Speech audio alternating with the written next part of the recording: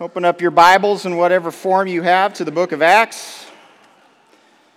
We're going to jump right into text this morning, guys. Don't forget the conference is coming up in a couple weeks. So if you're going that, Greg, where are you?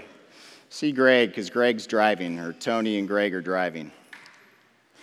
All right, we are going to be picking up at the end of Acts chapter 4. So when your Bibles turn to Acts chapter 4, we have a stranger, more difficult text in the book of Acts to go through today. So we're going to jump into it, and then we'll give a lot of run-in subject matter-wise to give context to what's going on. So let's pray. Heavenly Father, we love you tremendously. We're thankful for who you are, this incredible being who's created the heavens and the earth. He's created men and women in your image.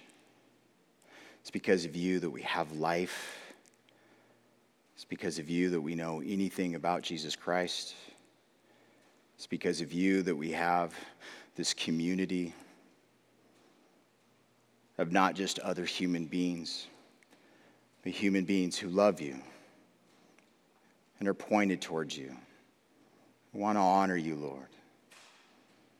I want to respond to your incredible love. I want to know your love. So we're asking for your Spirit this morning, that you give us your mind, your heart, your understanding as we walk through your precious word. It's in Jesus' name we pray. Amen. All right, Acts chapter 4, picking up in verse 32. It says, "Now the multitude of those who believed were of one heart and one soul. Neither did anyone say that any of the things he possessed were his own, but they had all things in common. And with great power the apostles gave witness to the resurrection of the Lord Jesus. And great grace was upon them all. Nor was there anyone among them who lacked, for all who were possessors of lands or houses sold them, and brought the proceeds of those things that were sold, and laid them at the apostles' feet, and they distributed to each as anyone had need. And Jose, I have no idea how to pronounce that in English at all. Most translations say Joseph, so we'll say Joseph, who was also named Barnabas by the apostles, which is translated son of encouragement, a Levite of the country of Cyprus, having land, sold it, and brought the money and laid it at the apostles' feet." Chapter 5.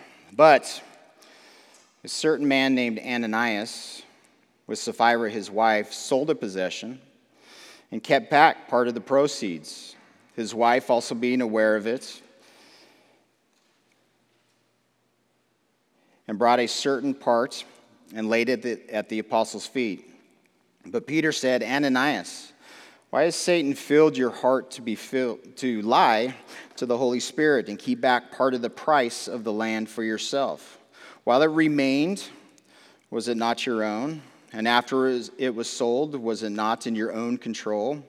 Why have you conceived this thing in your heart? You have not lied to men, but to God.'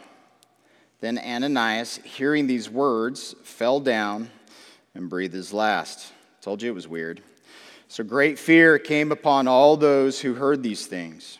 And the young men arose and wrapped him up, carried him out, and buried him. Now it was about 3 hours later when his wife came in, not knowing what had happened. And Peter answered her, 'Tell me whether you sold the land for so much.' And she said, 'Yes, for so much.' Then Peter said to her, 'How is it that you have agreed together to test the Spirit of the Lord? Look, the feet of those who have buried your husband are at the door, and they will carry you out.' Then immediately she fell down at his feet and breathed her last. And the young men came in and found her dead, and carrying her out, buried her by her husband. So great fear came upon all the church and upon all who heard these things. And through the hands of the apostles, many signs and wonders were done among the people, and they were all with one accord in Solomon's porch. Yet none of the rest dared join them, but the people esteemed them highly. And believers were increasingly added to the Lord, multitudes of both men and women, so that they brought the sick out into the streets and laid them on their beds and couches, and that at least the shadow of Peter passing by might fall on some of them. Again, strange. Also, a multitude gathered from the surrounding cities to Jerusalem, bringing sick people and those who were tormented by unclean spirits, and they were all healed. So we're going to pick up on the language and give definition. So in verse 14, where it talks about the believers were increasingly added to the Lord. Back up at the end of chapter 4 and verse 32, talking about the multitudes of those who believed. And then in chapter 5, verse 11, it's talking about this great fear that comes upon all the church.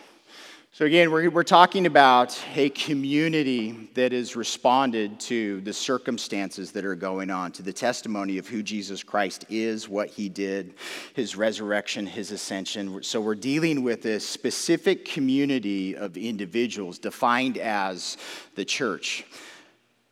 There are a lot in our culture that don't like the use of our assembly together being defined as this word church, because often we think more it's the building, it's the property, it's the institution.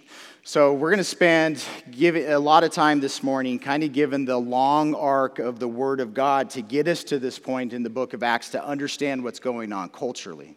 So in the Old Testament, when they translated the Hebrew text into the Greek language, in the Old Testament, when we see the word congregation and we see the word assembly, it's the same Greek word that we get the word church from.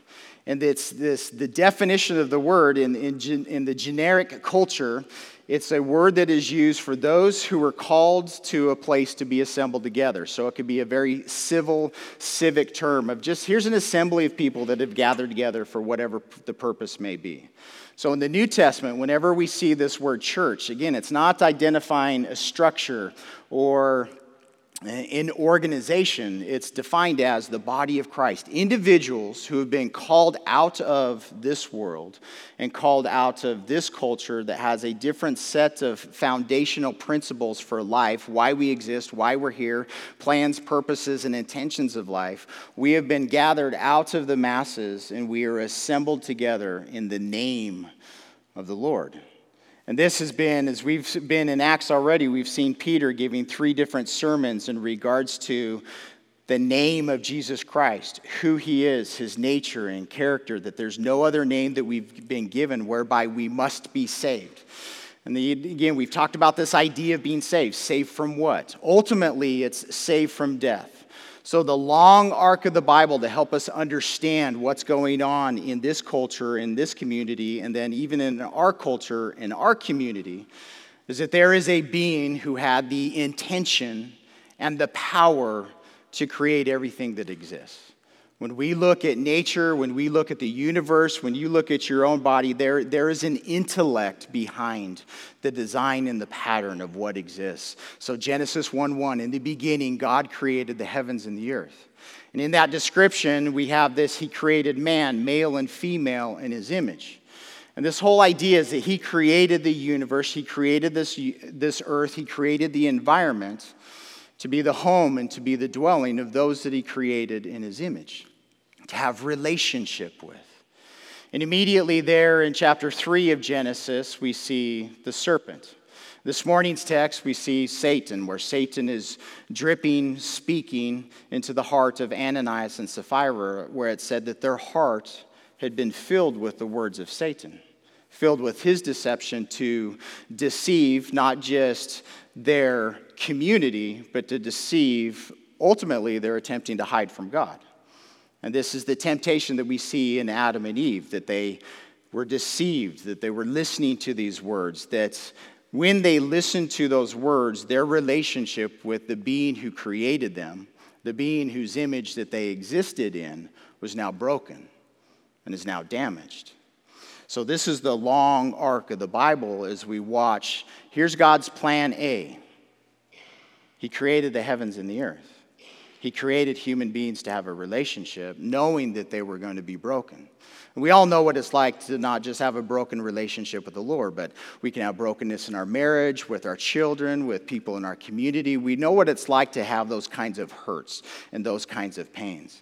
And when you follow the long arc of the Bible, everything that's being communicated is a reconciliation between broken human beings and the God who created them. So you sit in the first community. Our first image of community is in the family of Adam and Eve in Genesis 4, where you have their children. And what happens in that community? Violence happens in that community. Cain kills his brother Abel. As we watch in the beginning chapters of the book of Exodus, we watch the descendants of these first human beings going out, forming nations. And we're told that in these nations that they're filled with brokenness, filled with violence, not filled with relationship with God, but filled with rebellion against God, living life for self, living life for the moment, forgetting the intention and the plan and the purpose that God had created them for, and just doing whatever they wanted to do. So when we get to Genesis 12, we watch God choose one man out of the masses of humanity, Abraham. And that one man was called out of the world and called into a relationship with the Lord. So what we're watching in the book of Acts is the same message. These individuals that are hearing the truth about who God is, ultimately hearing about who Jesus Christ is, what his death on the cross was all about. What is this testimony that this man died this brutal death and then he rose again on the third day? Why do we believe this? Why do we press into this? What is the evidence associated with that? And again, as we're looking at the community here, the gathered ones here, it's people who have all responded to that message in agreement. So as we watch Abraham and you follow the track of his life, which we just went through the book of Genesis, ultimately, they find themselves in slavery in Egypt. Major theme in the Bible, just Egypt, again, representing the world. You have God delivering this intentional, miraculous, through divine signs and wonders, salvation of his people out of slavery as a community, as individuals, for his plans and his purposes. Again, a lot of this imagery is being played out in the New Testament. But sandwiched in as they come out, this community is supposed to be a community that is based upon God's righteousness, based upon God's justice.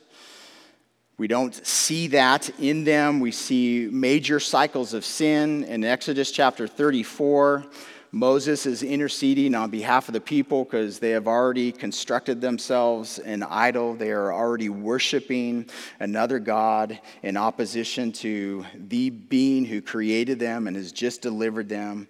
Moses is in prayer. He is asking God he wants to see God. He wants to see God's glory. God gives this definition that you cannot see my face, for no man shall see me and live. And the description that's being given is this separation between God as holy, pure, clean, all the definitions we have about who he is, and our brokenness in regards to our sin. That there, in this brokenness, in this relationship, there is no face-to-face relationship with God. There's a division. And ultimately, what we're responding to in Christ is that reconciliation, that he is the one who has removed the division. But this is what I want us to get to. It's the heart of God. If we were to go sit down at a meal together and give context to one another's life, we're going to share about who we are. This is who I am. This is where I was born. This is what my life's about, to help you get to know me. What's important about this text in Exodus 34 is hear what God chooses to say when he declares his name. Here's what he is choosing to tell human beings who he created in his image who he is. Because often we try and define who God is based upon those that say they follow God, right? And we can all be a hypocrite. We can all fail. But here, this is God's self-definition and self-declaration of who he is. In Exodus 34, it says, "The Lord descended in the cloud and stood with Moses there, and he proclaimed the name of the Lord. And the Lord passed before him and proclaimed, the Lord God, merciful and gracious, long-suffering, patient, and abounding in goodness and truth, keeping mercy for thousands, forgiving iniquity and transgression and sin. And then the side that we don't like to talk about, he continues, by no means clearing the guilty, visiting the iniquity of the fathers upon the children and the children's children to the third and fourth generations. So God is declaring his mercy, his grace, his patience, his goodness, his truth, his forgiveness, and then at the same time, those who choose to remain in their sin, remain in their rebellion, remain in their rejection, there are consequences, not only in their relationship with God, but in their community. So here in the community, this is the nation of Israel that has been called out of Egypt together. And there's a purity that belongs in the community. And this is why this is important as we talk about the purity of the community of the early church. So, in that, in where we began, it talks about that those who are believers, that have responded to who Jesus Christ is in faith, they've been called out of the community. It says that they're of one mind and of one heart. And this gets us into the context of one of the most important commands, not the most important command. So through Jesus' teaching in the Gospels, the most important command comes out of Deuteronomy chapter 6, and it says to hear, O Israel. So the entire community, those who have been called out of Egypt, those who are descendants of Abraham, the man that I called out of his culture in the first place. Hear, O Israel, the Lord our God, the Lord is one. You shall love the Lord your God with all of your heart, with all of your soul, which means your mind, with all of your strength, your effort, your energy, what you choose to do. Verse 6 here it says, these words which I command you today, they shall be in your heart. You shall teach them diligently to your children. You shall talk of them when you sit in your house, in private, when you walk by the way, when you're outside in public, when you lie down at night, when you rise up in the morning. Bind them as a sign on your hands, something that you're going to remember as frontlets between your eyes. You shall write them on the doorposts of your house and your gates. So this command in regards to your relationship with the being who has created you, he's talking about our heart condition. And ultimately, as we look at the church, those who are believers in Christ, at some point you have had God expose to you your heart, your brokenness, your mistakes, your failures, things that have been done to you that you have been damaged by through other people. And our attention, his attention towards us is to tell us to be attentive to him, love him with all that we are, heart, mind, soul, strength. The second commandment comes out of Leviticus, buried in boring old Leviticus, Leviticus 19. So we have our relationship with God and now our relationship with one another in the community of believers. So same thing for the nation of Israel is the same thing for the body of Christ. This is Leviticus 19:17. You shall not hate your brother in your heart. You shall surely rebuke your neighbor and not bear sin because of him. So don't have hatred towards those that are in the community, but at the same time, don't allow them to cause you to shoulder their sin and their issues. Have the conversation. Discuss about what is right and wrong. You shall not take vengeance, nor bear any grudge against the children of your people, but you shall love your neighbor as yourself. I am the Lord. So very direct commandments. Again, Jesus teaching us that those are the greatest commandments in the Old Testament. All the law hangs on those two, loving God and loving others. All of that being this long arc, because as we watch the nation of Israel in the Old Testament, we watch the cycles of life. We watch the good, the bad, the ugly. We watch human beings do what human beings do. there's some really good stuff that we do as a community. There's some really bad stuff that we do as a community. We can look at the nation of Israel's history. We can look at church history, and we can focus on the bright spots, and we can focus on the dark spots. And ultimately, as we're getting here into the book of Acts, Luke has already written the Gospel of Luke, that we call it the Gospel of Luke. He's written a document to an individual, Theophilus, saying that other people have written to you testimony and witness about who Jesus Christ was. This is what he did.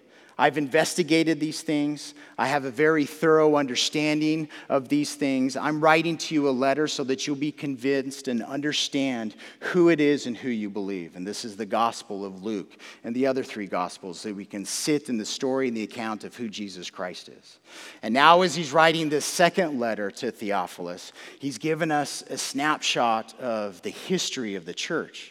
And it's beginning in the book of Acts. Here we have the resurrected Jesus Christ giving commands and giving direction to those who are his followers. And the ultimate instruction is, be my witnesses. In your life, in your relationship with me, witness me. As you process through different life experiences, as you talk, as you go about your day, love me. I love you. And again, we look at the cross for the demonstration of that love. We look to his resurrection for the proof of his power, that he is the very God of gods who created the heavens and the earth. Because everybody else that has ever died is still dead. And we sit in this witness and this testimony that these individuals, they saw him alive again. And they waited there in Jerusalem for the gift, for the promise of the Holy Spirit to empower them and enable them to do what God was calling them to do. That's Acts chapter 2. So in the beginning, it's here, there's this miracle, the sign and the wonder that gathers the crowd. We have Peter preaching the sermon, and all of a sudden you have souls of the community of Jerusalem hearing and responding and now becoming a part of this community, part of the church, being added by the Lord to his body, to his community. And then in Acts chapter 3, the past couple of weeks, we've looked at another miracle. Here's this man who was lame. He has now been made whole, and he has been made strong, not because of who the apostles are, but because of who Jesus Christ is. And again, the crowd gathers together. People respond. Some receive, some repent, some reject. And then in Acts 4, we see the very beginnings of opposition to who Jesus is in the body of Christ. So this is the long arc as we go through not just the Word of God, but through Acts. We're going to watch this same pattern repeat over and over again. Here's a sign, here's a wonder, here's a circumstance, here's the testimony of who Jesus Christ was in history. Here's the testimony and the witness of who Jesus Christ is in the community at that moment. And then that gives us hope and understanding in our relationship with Jesus Christ today in our community. Not just as me as an individual, but here in our community of called out ones. And again, not just in our local community, but the body of Christ as a whole throughout this world. So this is where the definition in regards to the multitude of those who believe. So there's masses of people who have already responded to this message. They are believers. They are sealed with the Holy Spirit. They are now part of the body of Christ. They're part of this community. They're in unity, this one heart, this one soul, in obedience and in response to the command that we have in the Old Testament, loving God, loving one another. Nobody is saying that anything that he possessed was his own. And this is what I titled this morning, Possession Without Ownership. How do you own something? How do you possess something? How do you have something in your control and in your power without owning it? Your home, your car, your education, your retirement. Go on down through the list of what is in your hand. This is what I own. This is what I have. And the question as we look at what is going on in this community in Jerusalem as people have responded to Jesus Christ in unity, in their hearts, there's a freedom. Their possessions do not have ownership of them, but what they possess is now not just, it's the stewardship perspective.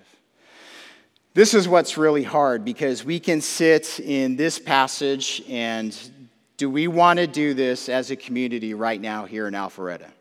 Are you ready to sell your properties, sell your homes, bring those proceeds, laying them at the apostles' feet? This means that you've released control.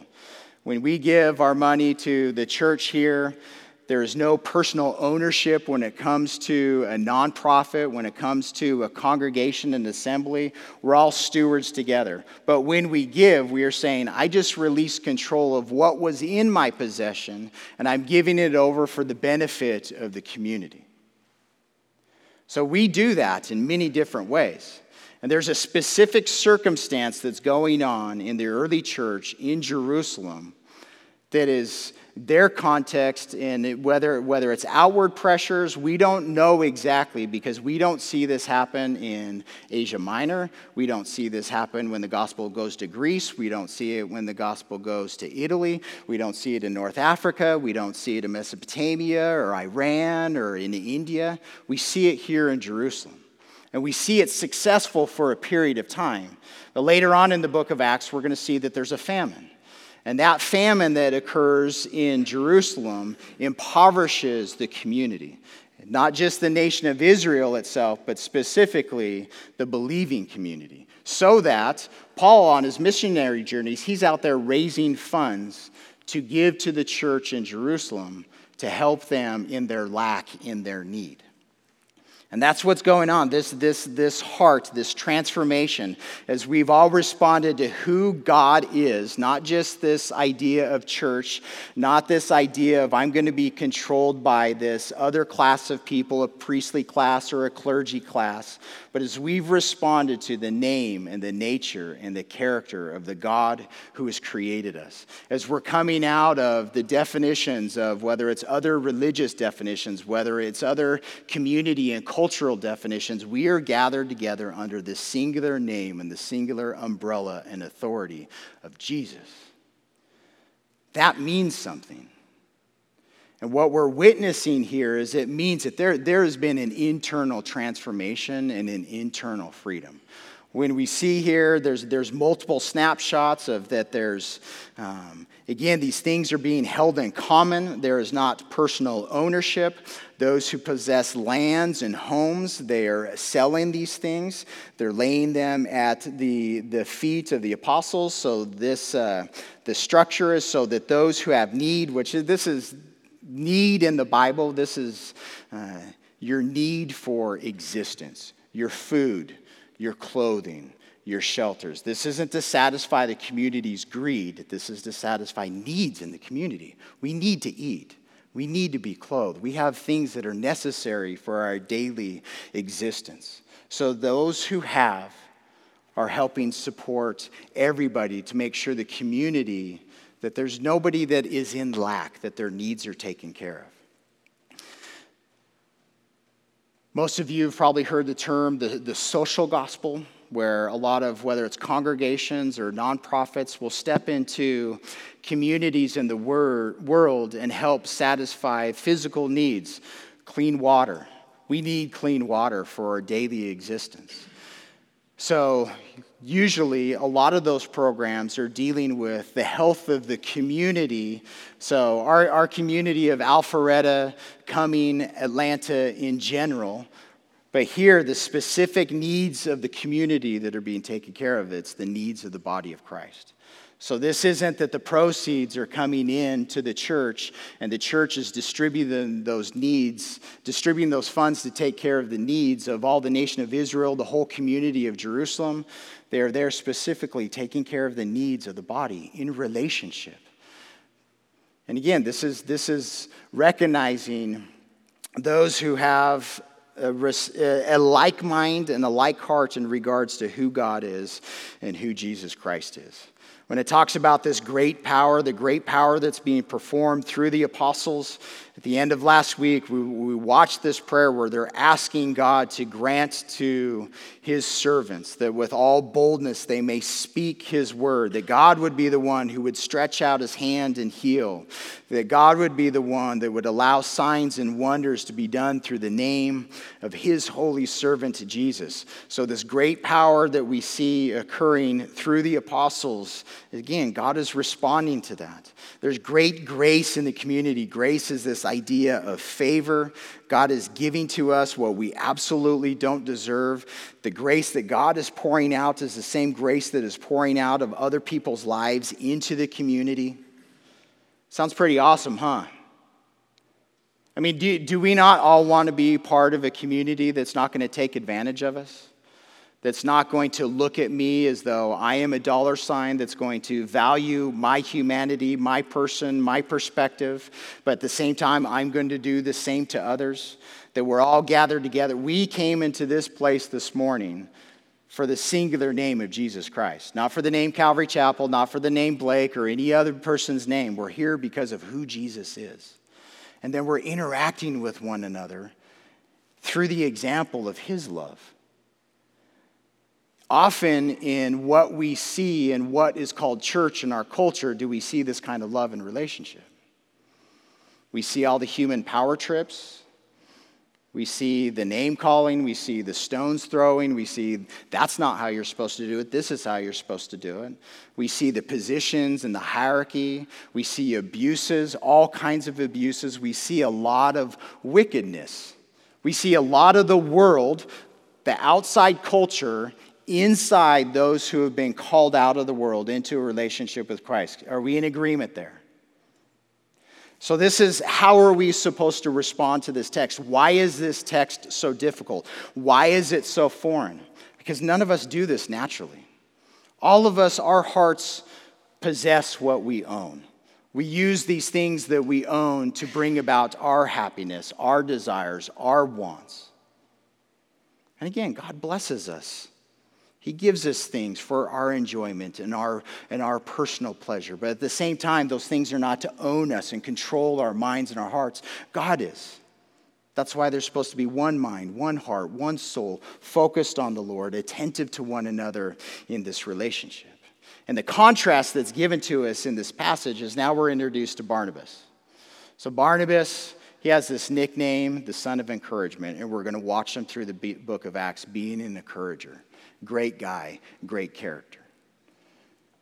But he's being contrasted with two other hearts and two other characters in the Bible, Ananias and Sapphira.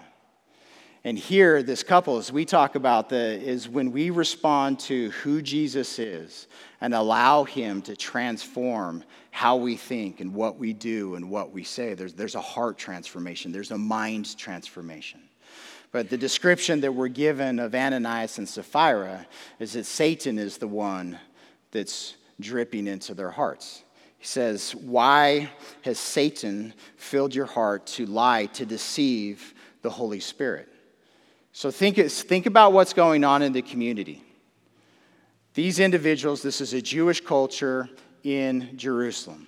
They have responded to who Jesus Christ is. Jesus was killed by their leadership. He willingly sacrificed himself for the sins of the entire world.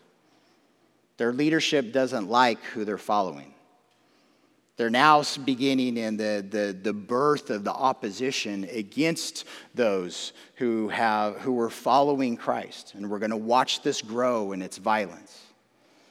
They have been, as they are looking to Jesus as their Messiah, as their Savior, as the one who is predicted in the text of the Old Testament, they are being excluded from their culture. They are being kicked out of their synagogues, out of their assemblies, and they're now assembling together. They need each other. They need each other's encouragement.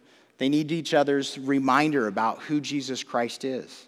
They're asking questions. This is the community that they're processing through. As the words are going out, do you think that you have a whole spectrum of human hearts who are responding to Jesus? Do you think you have different personalities? old, young, men, women, rich, poor. You have the whole spectrum of a culture that's now being blended together in a new community. New hearts, new minds. The old life I've turned away from. I've let go of those things. There's going to be so much tension here. Understanding, figuring things out. We're going to watch later on that there were some of the widows of the Hellenists, of the Greek Jews, were being ignored in this distribution.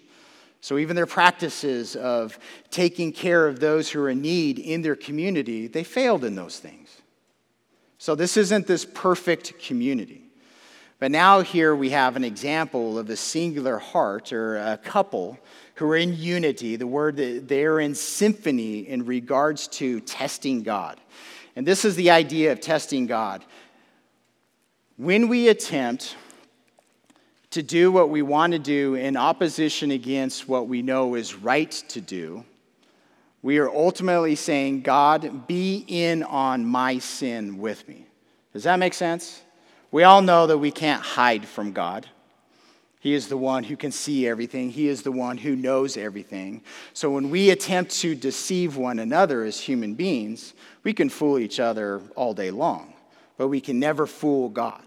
But when we test God, when this idea of that we are tempting God to sin, we are tempting God to be in opposition to his own character. Ananias and Sapphira, in their lying to the Holy Spirit, in their testing of the Spirit of the Lord, in their lying to God, in this deception, they are soliciting God to be in on their sin with them. And God won't have anything to do with it. This picture we have multiple times in the Old Testament, but the best example that this links to in the Old Testament is with Achan. So as God is bringing out the nation of Israel, his community that he called out and delivered out of Egypt, all this imagery that we have, as he is bringing them into the land that he promised to give to Abraham, Isaac, and Jacob, when they conquered Jericho, God said, we're not coming in as a conquering army so that you can have booty. I'm not bringing you into this land because of your righteousness, because you are such a good and holy nation. And again, you can sit in the text of the first 5 books of the Bible and see all the issues that are going on in the nation of Israel. God says, I am bringing you into this land to deal with the wickedness of the culture that lives in this land. So it's giving God's heart to his people in the warfare that has to occur. It's not that you're more righteous than this group of people. It's I've given this group, these nations, centuries to repent, centuries to turn from their wickedness that we wouldn't even talk about on a Sunday morning, and they refuse to repent. What is there that is of value, you will not touch. You will give to the community treasury. You will give to the treasury of the tabernacle. Achan stole from that. So he took what God said was, this is something that you need to consider accursed, that this is something that is unclean to you. It says that Achan, he coveted it. He desired it. He wanted it for self. And he took of that and he buried it in his tent. And then in the process of figuring out what was done and who did it, the judgment of God in that circumstance, Achan was stoned. His children were stoned. Achan's sin impacted the entire community. They lost a battle because of Achan's sin. So again, God in the Old Testament, he's continually talking about the purity of the community. And the purity of the community is necessary because God is holy. So we have this in the Old Testament and the New Testament. Because I am holy, you who are mine, you be holy.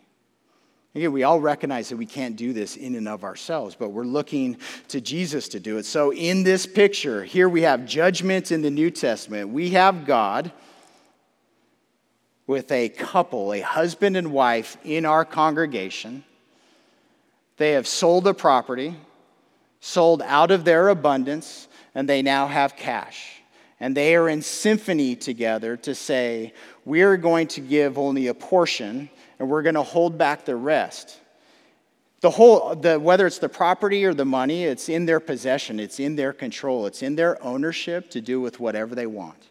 There's no obligation to give, there's no obligation to sell their property, there's no obligation to sell their house. What's going on in the community is a response to God's grace. Because God loves us, and because God's called us to love one another, we are going to do what we need to do to help take care of each other in this community. So in their holding back of their possession, they're trying to hide from the community and say, look at us. Look at our contribution. Look at our sacrifice for all of you. Aren't we wonderful? And we're warned against that kind of a heart, because that's a heart that Satan has been dripping into. That is a heart that Satan has been deceiving. So why is it that God executed this couple in judgment? And then we can say, we could go, I bet you, through the articles of this last year and look at all the atrocities that have happened in different assemblies of the body of Christ and say, God, why haven't you judged here? You killed a man and a woman in judgment simply because they lied. But you allow, in our culture, you allow sexual abuse, you allow pride, you allow arrogance, you allow stealing to occur day in and day out. The proceeds that are given and laid at the feet of the stewardships of congregations, they are used for the private benefit of people all the time in our culture. Why doesn't God strike them dead? This is a singular example. And again, we have singular examples in the Old Testament. Not every person in the Old Testament who took something that God defined as unclean was executed as Achan was executed. But it's to expose us to the nature and character of who God is. These are in Exodus 34 where I began, when God declares out of his own mouth to his child, to Moses, what he is as a being in his character. That he's Lord, he's God, he's the creator, he's merciful, and that he's gracious and he's patient. He's filled with goodness. He doesn't lie, he only speaks truth. He forgives the wickedness of humanity as humanity turns away from all that is not God and turn towards him. And then there's that second part of it, that God absolutely holds every single human being accountable to their sin. And this is the community of believers has responded to Jesus Christ, looking at Jesus and says, that is the man who died on account of my sin. My accountability for my sin was paid for by the death of Jesus Christ on the cross. And the evidence of that is his resurrection from the dead. And then as I have responded to that, I have fought with my own heart as fighting against this culture, fighting against my desires and my wants as I followed Christ, as we drift away from him and pull back to him. As we travel down this road of life in the body of Christ together, I have offended people in the body of Christ, things that I ought not to have said, things that I ought not to have done, that I deserve judgment for. I have been offended by others in the body of Christ in like kind. And the hearts, again, it's this, who God is and his nature and his character, who it is that we have responded to in his purity, in his holiness. He is revealing to the early church, and he is revealing to us the God who created the heavens and the earth, the God who called Abraham, the God who is the God of the nation of Israel, who is the God of all the nations, who is in absolute sovereign control, is the exact same God in the New Testament. Same character. Sin has been dealt with by Jesus on the cross. He will still deal with our mistakes and our failings, but he has called us together as the assembled ones, as the called out ones out of this community into a group that is unified in mind and heart, not according to our dictates, but according to who he is. These are the demands that he has for us. Respond with grace to one another. Respond with mercy to one another. Don't lie to each other. Don't seek to puff yourself up in regards to your contribution to the community. But be seeking to take care of the needs within the body of Christ, because we need each other. This world, this culture that we live in, stands in opposition to who Jesus Christ is and his character. This world that we live in that has different principles and different values and different foundations doesn't want us to live or to promote anything about what Jesus says is true. They'll take some of the good things that he says, but they won't take the hard things that Jesus says. Again, we have this constant drip from our culture to deviate away from who Jesus Christ is. And we see throughout the last 2,000 years, we have seen congregations and denominations deviate away from the nature and the character of who Jesus is. And that's the warning that we're being given in this passage.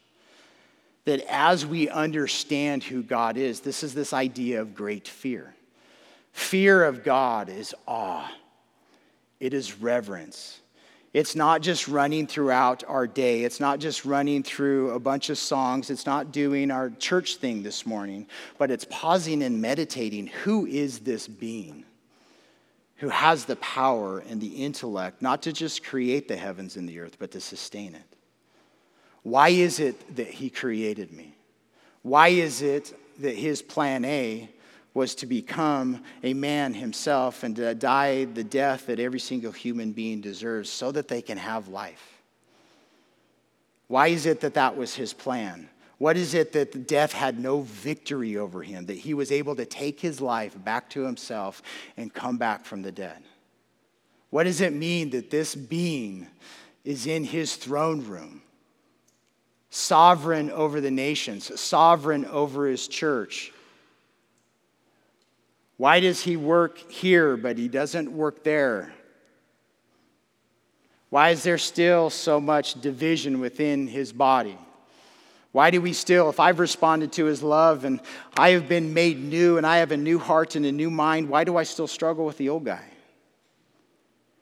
If I am living this life through the power of the Holy Spirit who dwells within me, that I am now the tabernacle of God, through believing in Jesus Christ, why is it that I still find uncleanness in me? And again, these questions, we come back, it's always coming back to answering who Jesus is. And it's only realized in this awe, this reverence, and this fear. Personally, in a community, when we remember God, when I remember God in my mind and my heart, I'm cautious with the words that I speak. I'm cautious with the actions that I take. I'm cautious with the target that my life is aimed at, the road that I am traveling and where I'm going. When I have no recognition of the Lord, when I'm just doing my own thing, that's where I drift into my own ways or into the ways of others who are communicating to me their ways. And here at the very end of this, it's talking about, again, these kind of bookends of what's going on in this early community as they're responding to Christ, not just in the community, in the church, but also those who are now on the outside of the church looking in. There's an esteem there. There's a respect there. But in verse 13, it says, none of the rest were bold enough to be glued to them. And it's a weird word here. It says none of the rest dared to join them. In every other use in the New Testament, it has this idea of force. There's an unnatural joining that's going on. So none of the rest, as they are witnessing this community, the testimony of that God just struck this couple dead because of this circumstance. These are ripples that are going into the church itself and outside of the church walls.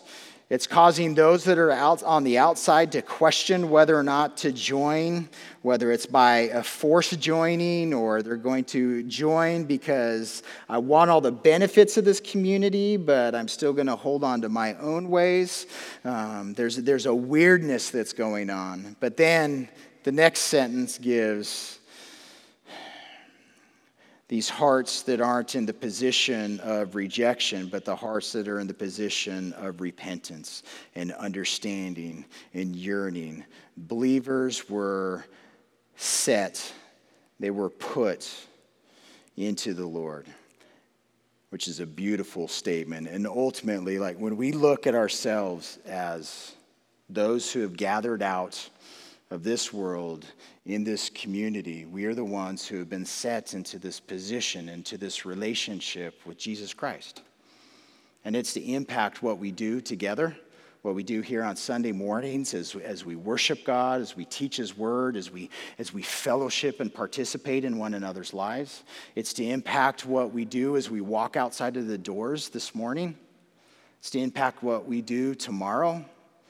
That same power, that same grace, and that same fear that we see in this snapshot in the picture of the early church, that it is the same power. The same power that rose Jesus Christ from the dead is the same power that is in us this morning. The same grace that God has demonstrated for humanity from the beginning up to the day that He will demonstrate for all eternity is the same grace that we abide in this morning.